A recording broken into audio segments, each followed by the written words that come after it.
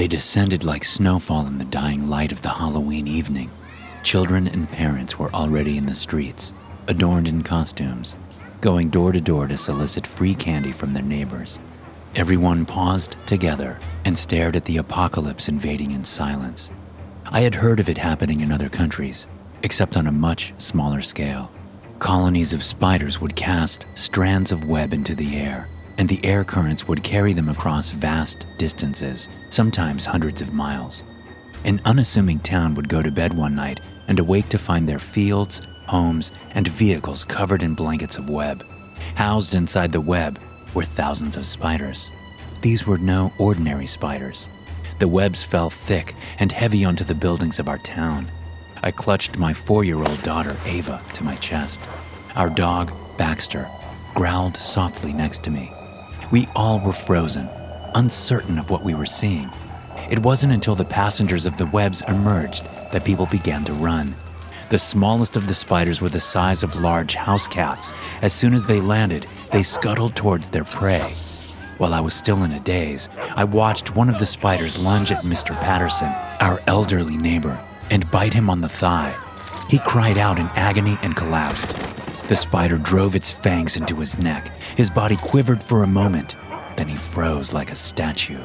His face was permanently imprinted with horror. A swarm of 5 large creatures crawled over his body. They wrapped him in a cocoon of web and dragged him away. Baxter's wild barks pulled me out of my terror-induced daze. Dropping Ava's bag of candy, I turned and sprinted for our house. Ava clung to my neck, and I tried to comfort her with soft pats as I ran. Some webs traveled farther than others, so they landed without any clear pattern. Some fell far ahead, farther than I could see. Some fell to the sides of us. One fell directly in front of us. The spider that emerged was facing away. As I ran past it, I kicked it as hard as I could, and it soared through the air with a hiss. The nightmarish Halloween evening was no longer silent. People screamed, and vehicles squealed through the night. A truck collided thunderously into a tree as the driver attempted to avoid hitting a panicked pedestrian who ran into the street. Changing course slightly, I moved to the truck and looked in the window. I didn't recognize the person inside. The airbag had deployed, but the man was conscious and pulled himself out of the truck. Seeing my young daughter, the man insisted he was okay and that I should go get to safety. He ran off in the opposite direction. We made it to our home without any confrontation with the creatures raining down from the sky. Once inside, I set Ava on my bed and hurried to my closet. From the top shelf, I grabbed the 12 gauge I used for bird hunting. It only held 6 rounds.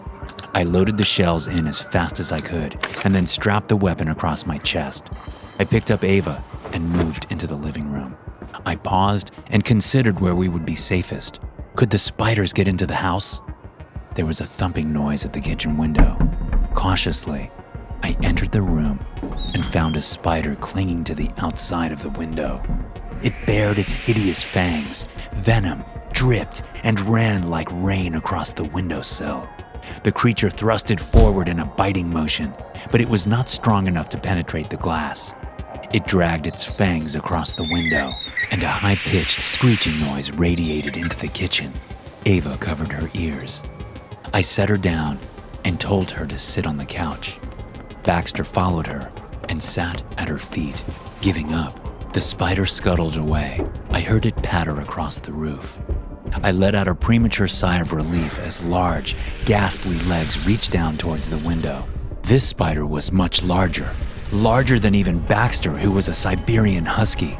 When this spider drove its fangs into the window, the glass shattered. The creature crawled across the wall and down onto the floor. In a panic, I lifted my shotgun and took aim. The spider lunged into the air just as I pulled the trigger. The force of contact from the round sent the spider soaring back into the kitchen. Blue blood painted the walls and floors. My heart was pounding. The spider twitched on the floor, and in fear, I fired another shot. I cursed myself, remembering that the weapon only had 6 rounds, now 4. The house wasn't safe. We had to get in my car and leave town. Drive until we reached the end of the webbed nightmare. Ava jumped into my arms when I approached her, bawling from the sound of the shotgun. Night had fallen. I grabbed a headlamp from my bedroom and strapped it on. As I opened the front door, I remembered, with a sinking feeling, that my car wasn't there. I had picked Ava up from a playdate at the Nelsons' home, and from there, we had walked to go trick-or-treating.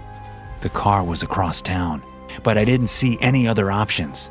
If we stayed in the house, I would quickly run out of ammo, and then there would be nothing left to do but wait to be eaten. "Ava," I said, "I need you to be a brave girl right now. I need you to get on my back and hold on. Don't let go of me no matter what." Ava moved to my back and held my neck tightly. She buried her face into my sweatshirt. I moved forward, out into the nightmare. The streets were almost entirely covered in falling webs. Walking through the webs was slightly difficult, but manageable. It felt like trudging through thick snow. As we rounded the first corner of the street, another dog-sized spider emerged from the shadows. Without hesitating, I pulled the trigger. The spider crumpled. When we reached downtown, I only had one shot left. My heart sank. Baxter hunched his back and growled. They were everywhere. Dozens of 8-legged monstrosities stared at us with too many eyes. They slowly moved in from the sides and the front. The barrel of my gun swung wildly as I aimed back and forth between each creature. Hope fled my heart. At most, I could kill one, and I couldn't outrun the rest. The closest spider moved forward and lifted its fangs high. A terrible hissing screech shot from its mouth. I steadied my gun. Thunder rang out into the night. The spider was gone, but I hadn't pulled my trigger. More of the spiders approached, and more shots rang out. I followed the sound to the top of the local soup kitchen. Standing in the glorious moonlight, Old Lady Hatfield raised a massive sniper rifle. She was the town's kook, an aged woman who insisted the end of the world was near. She had invested everything she had in a private bunker, along with supplies and weapons. I guess she had been right. This felt like the end of the world. I watched her expert aim.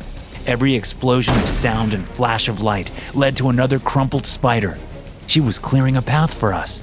I couldn't help but laugh out of pure joy. We moved forward. Any spider that dared approach us was met with Old Lady Hatfield's half-crazed wrath. I turned toward an alley that would cut through town. I stopped. The alley was blocked by a massive spider web.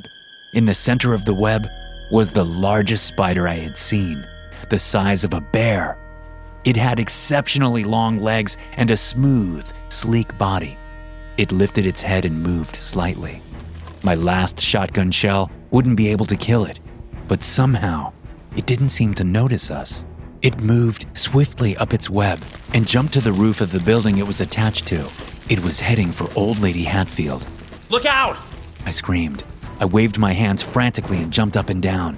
She was standing on the roof of the next building over. She heard me and turned, but it was too late. The massive monster sailed through the air and crushed her with its weight. I carefully slid behind the web and moved into the alley while the spider was gone. The alley housed a horror unlike anything I had yet seen. It was littered with human corpses. Some were pinned to the walls with web, others dangled from a web ceiling. I tried to avoid looking, but couldn't help it as I passed one right in front of me. It was ghastly. It looked like it belonged buried in an Egyptian tomb. The skin was completely dehydrated, mummified.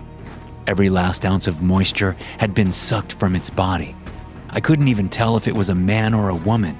Its teeth were exposed in a horrible grimace, the skin from the lips entirely pulled back. There wasn't time to be sick. For Ava's sake, I had to press on. The sniper sounds in the street seemed to have scared the rest of the spiders into hiding.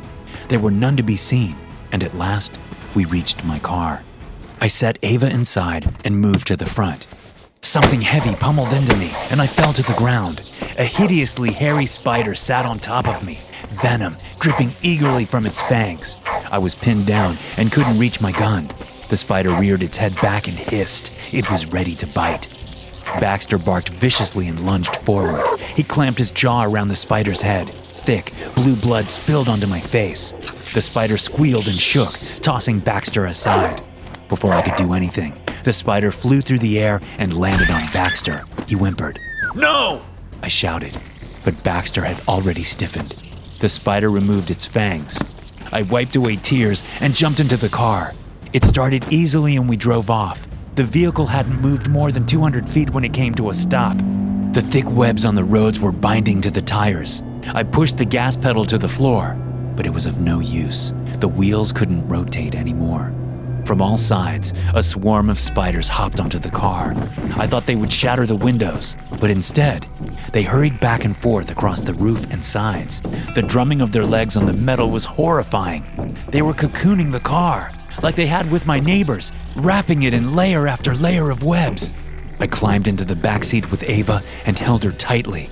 Through the web on the windows, I could only see black shadows passing, going around and around and around. Soon, the webs were so thick that we were left in total darkness, entombed. Daddy, I'm scared, Ava whimpered. I know, sweetie. It'll be okay. I promise. I cradled her and sat in our silent prison. I don't know how much time had passed, but I knew there was daylight outside as the car's interior increased in warmth. We couldn't stay here. I shattered the passenger window with my foot. I aimed the last round of my shotgun at it and pulled the trigger. The round blasted through every layer of web around the window. Daylight poured in. Cautiously, I peeked my head through the opening. Everything was white. The streets and buildings were now completely covered in a blanket of web, but there wasn't a spider in sight. I climbed out the window and pulled Ava through. No matter what, I wouldn't let anything happen to her. With my daughter on my chest, I pressed onward through the webbed world.